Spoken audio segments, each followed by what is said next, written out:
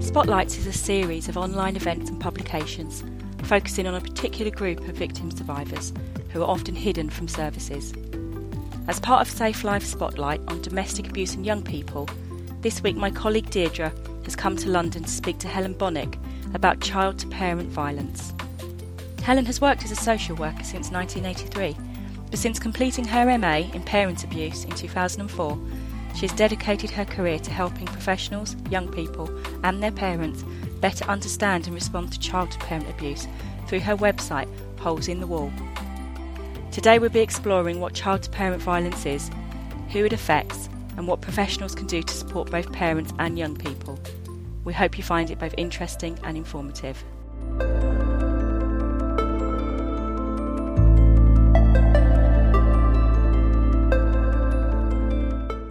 Helen, thank you for meeting with me today. Can you start out by telling us what inspired you to work specifically on parent abuse? Hi Deirdre, it's lovely to be here today and I want to thank you for inviting me. My very first experience of this probably was when I was working as a social worker in the early 1980s, and a parent came in who was being attacked on a regular basis by her teenage son, and at that time we really had very little broad understanding of what was going on, and we weren't sure how to really help her when it seemed such an intractable problem, and we referred her then to what was the equivalent of child and adolescent mental health services, and the kind of sense that we couldn't really offer her anything proper or understand it really stuck with me, and I kind of got the bit between my teeth. I couldn't put it down then, and so I've kept going with it. So a lot of people listening maybe won't have heard of child-to-parent violence as a set definition, and some may not associate it with domestic abuse, which is usually understood as violence perpetrated by an adult. How would you define child-to-parent violence, and how is it associated to domestic violence? So one of the difficulties that we have in talking about this issue is that there is no agreed or official definition, though there are very similar ones in common usage. And I counted up once that I came to somewhere between 30 and 40 different phrases and titles that people were using. And so it is very difficult to bring thoughts together and get a consistency in this. In terms of a definition, the most encompassing one that I use is from an academic called Amanda Holt, and she's a criminologist and psychologist who wrote the first academic book about child-to-parent violence. So the description she uses is a pattern of behaviour instigated by a child or young person which involves using verbal, financial, physical and or emotional means to practice power and exert control over a parent. And later on she says the power that is practiced is to some extent intentional, and the control that is exerted over a parent is achieved through fear, such that a parent unhealthily adapts his or her own behaviour to accommodate the child. I think a lot of people listening think of teenagers and think of the fact they're going through a lot hormonally, emotionally, developmentally, and that it seems almost normal that they might lash out at times towards their parents or carers. So what would you say is the line between kind of normal teenage behaviour and actual abuse? I think that's the thing where lots of people will say, well, all teenagers do that, all kids do the same thing, mine were like that, you're just not doing it properly. And I think it's important to underline that we're not talking here about things like slamming doors, refusing to cooperate, or some choice language every now and again, but we're talking about persistent, escalating, undermining and vicious behaviour, which may include threats with knives, it might include serious physical assault needing hospital attention, theft of valuables, or really problematic damage to property. For me, the defining issue, setting this aside from normal teenage issues, whatever they might be, is the way that parents have to change their own behaviour because of the fear that they feel because of what's going on. Okay. And the next question I have linked to that is what does it look like? So there's obviously going to be a difference in what we see if we talk about very young children and we talk about teenagers because of both the power that they have by their strength and their size, and also an awareness of what's going on for them.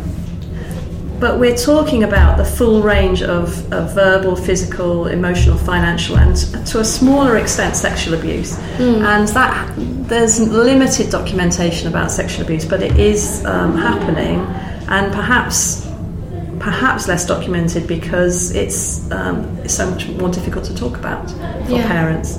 But I have spoken with parents who've experienced that from their children.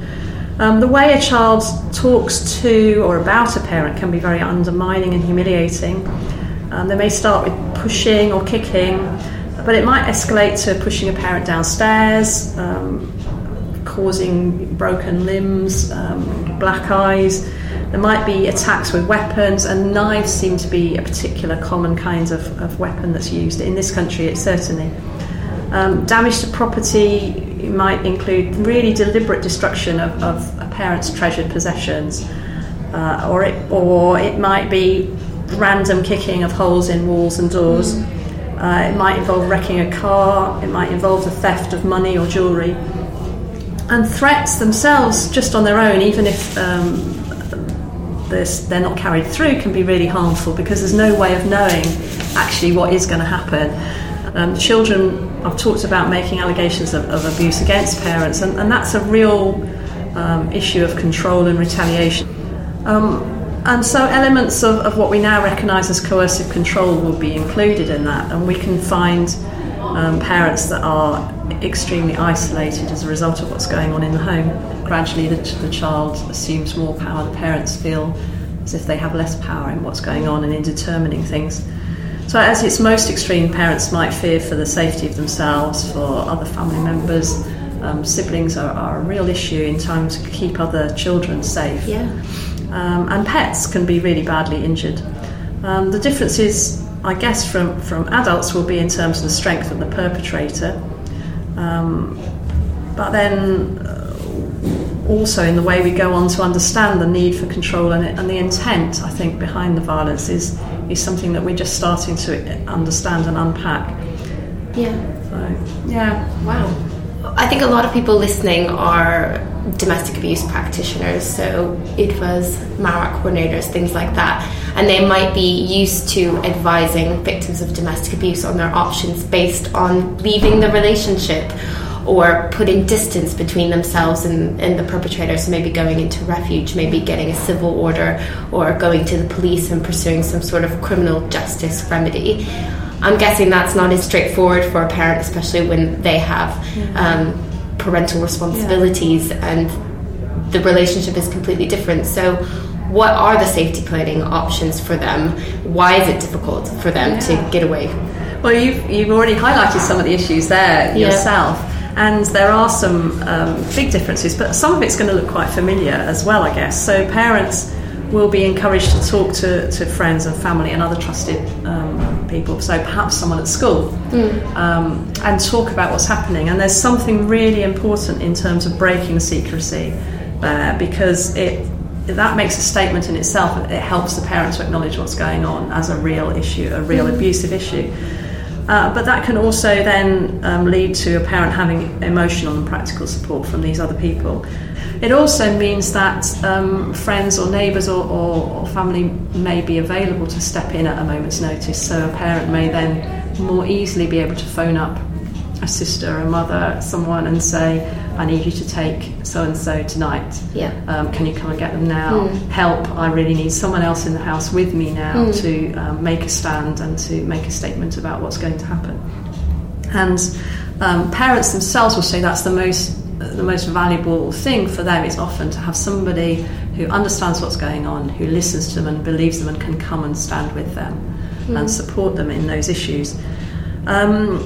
A lot of you mentioned the police, and of course parents don't really want to criminalise people, and we don't really have effective criminal justice solutions. There are increasing numbers of young people who are actually being prosecuted now for child to parent violence, rather than it just emerging later on once we start working with young people. But generally speaking, parents want to avoid that because they understand that a child who becomes involved in the criminal justice system, there's not always brilliant outcomes. But what a lot of parents have found is that it's really helpful to speak with their local safer neighbourhood or police officers. And depending where you live, you may know them quite well. And if they have information in advance, that can prevent what might sometimes be a less than helpful response in a crisis. So that's two things. And then obviously locking away potential weapons. So if you've got all the kitchen knives in your room and they're locked away, that's going to make life a little bit safer. One of the major differences that you've touched on is that parents are not in a position to leave and actually have legal responsibilities for the care of the child who's abusing them. And in this country, we've kind of moved away from punishing parents through the courts for their own abuse. Yeah. And I think domestic abuse practitioners working with adult victims who are experiencing abuse from adult perpetrators often spend a lot of time with their clients talking about the intentional exertion of power and control, and that one of the tactics is this idea that they will change, that if they stick with them, they will change, they will get better. It's maybe their childhood experience or something like that needs to be addressed for them to then get better. And we spend a lot of time saying, actually, we know from domestic homicide reviews that the abuse gets more severe and more frequent as it goes on, and that their behaviour might not change. Is that different with child-to-parent violence? Is there hope that that they can change? We do see families who are just gritting their teeth and are holding their breath until the child reaches 18 and they can just say goodbye, and that's really sad. But we also know that there are things coming into play which we need to consider. So, first of all, a lot of the children themselves aren't happy with what's going on. They acknowledge that this is not the way they want to be behaving, and it's not the kind of healthy family relationships that they want. That kind of distortion of power isn't a comfortable experience for them either.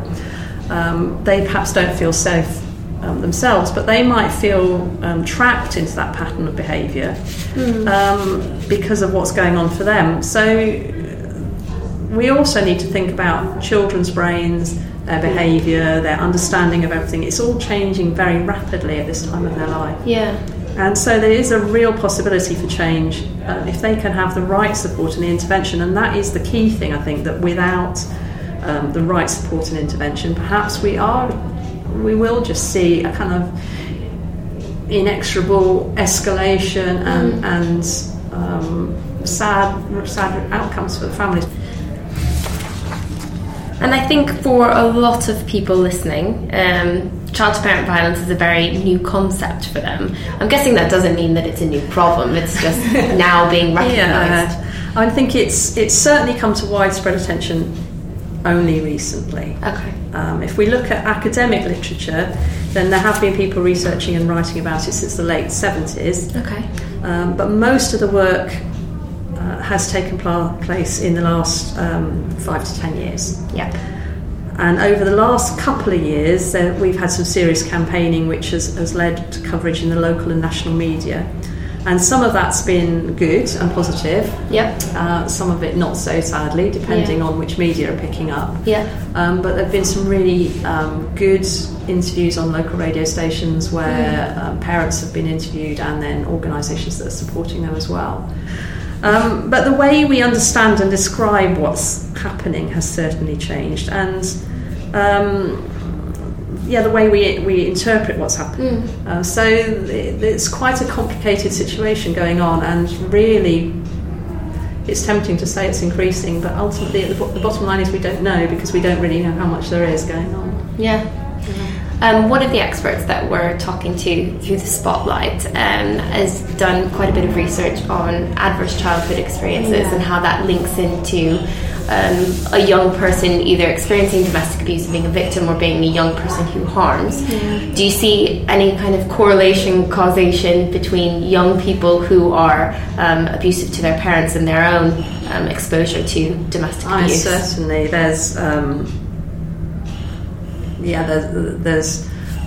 perhaps about half of the cases that we're looking at. Yeah. If you look at all if you look at all the data that we can gather and different research projects and see what's going on for families where researchers have spoken to parents and have looked at the profiles, it seems like in about half the cases there will have been previous experience of domestic violence. Wow. But of course not all young people that experience domestic violence will go on to be abusive, and not all people who are abusive will have experienced that. And you mentioned the adverse childhood experiences, and there are many other similar experiences which can be influential. So for that, must be very difficult for parents, because as a parent you already feel a lot of guilt and responsibility for how your child turns out. But then if your child is then exposed to domestic abuse within the home and then they exhibit that behaviour as well, it must be even more stigmatising for you to come out and talk about the abuse that you're now experiencing from your child and not feel to blame for that or responsible for it. And I think that sense of shame and that sense of blame is really powerful, and people will say, it's that kind of like you had one job was to raise this child, and look, they are hitting you, they are abusing you, and so you feel a total failure. Exactly. And so it's very difficult to ask for help, and typically when people do ask for help, if you go to an agency that doesn't really understand what's going on, they will just pile the blame on. Exactly. And say, well, go on a parenting course, you're obviously not doing this properly. It must be down to bad parenting. It must be that you're not setting boundaries. It must be that you're not being consistent. So that can be really unhelpful, and that will then make that person feel worse, and perhaps put them in an even more dangerous situation.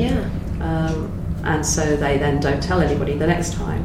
So there is a real kind of issue about why people don't talk about it.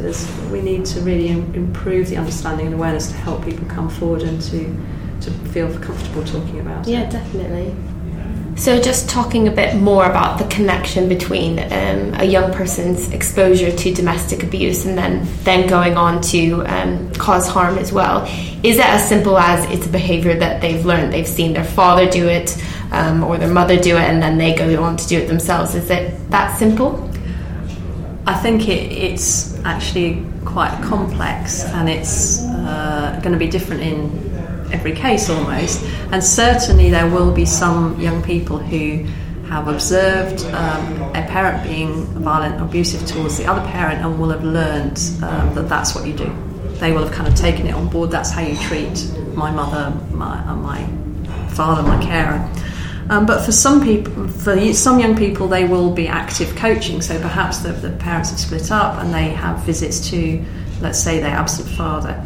And there is parents will tell us their father has told them to do this. Their father is coaching them to be abusive towards me. So there will be that kind of element of very deliberate control of the young person to reenact that violence. There will be some families where there's just a power vacuum left, and the young person just kind of moves into that place and takes on that role, perhaps without anyone really realising what's going on. But there's also going to be issues around either a young person feeling very angry or frustrated with their let's say their mother for not being able to protect them while the relationship was going on, or perhaps their mother is now really depressed or really unable to cope with the aftermath of separation, and is really struggling emotionally and with their mental health. And so there are all sorts of issues there. So it's more complex than a straightforward learned behaviour, and it will be very different in lots of different situations. But that past experience of domestic violence seems to be really, really important. Not exclusively, so there will be lots of other situations. Definitely. So now, considering what we do know about child-to-parent violence, what would you suggest that practitioners or commissioners do to reduce the risk of child-to-parent violence happening, and to support both parents and carers, but also, of course, the young people who are causing harm?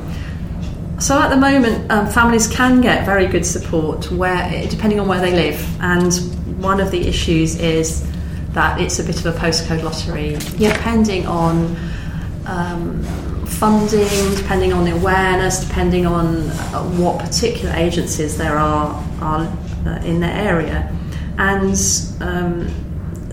it's the support that's available is not exclusive to any one agency. So it depends where you live, what sort of support you get, but that makes it difficult. So group work, I think, can be really supportive, and it's important to offer a holistic assessment and to look at all the issues. And we're finding that you can't deal with one issue and neglect all the others. So we might be able to provide really good support around domestic abuse, but if there are other issues going on for that young person and they're not also addressed, then you're not necessarily going to get the best solution.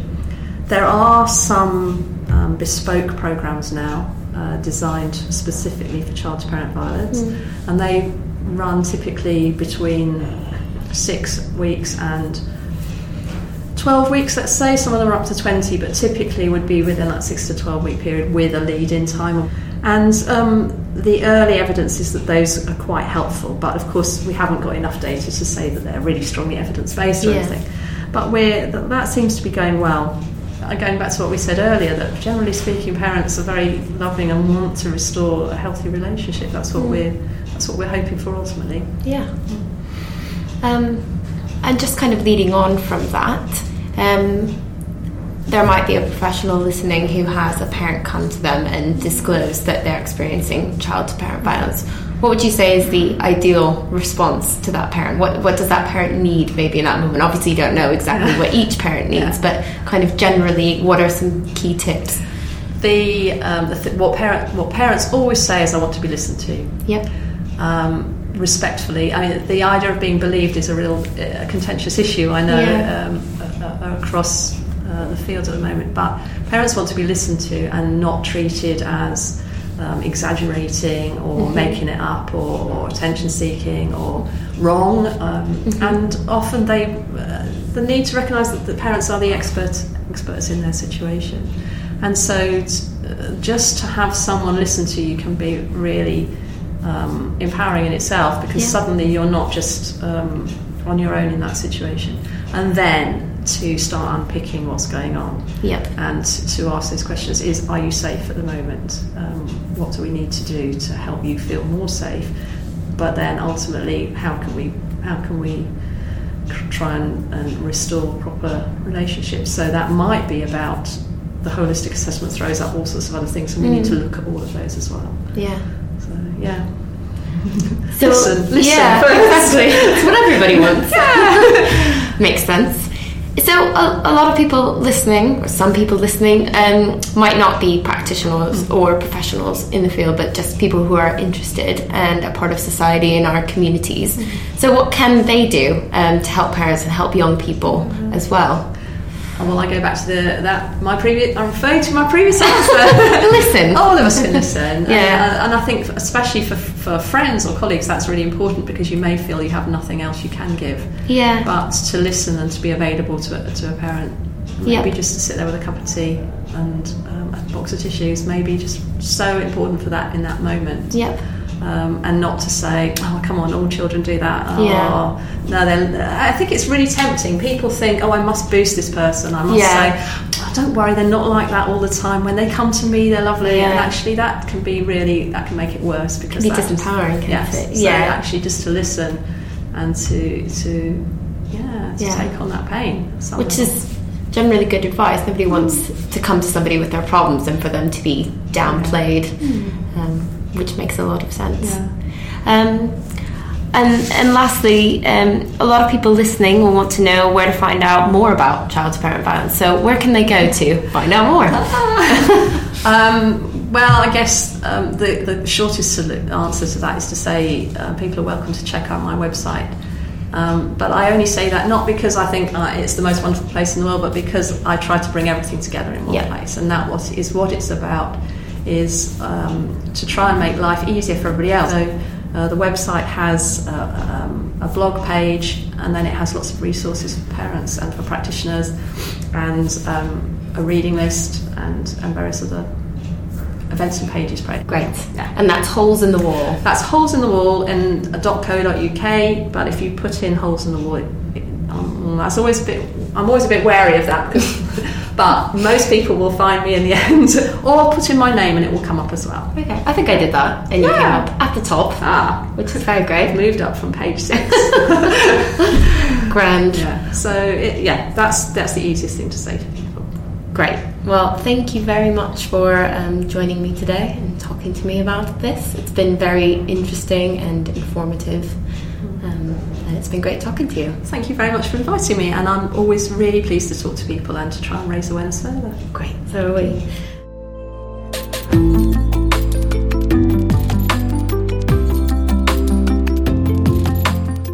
Thank you for listening.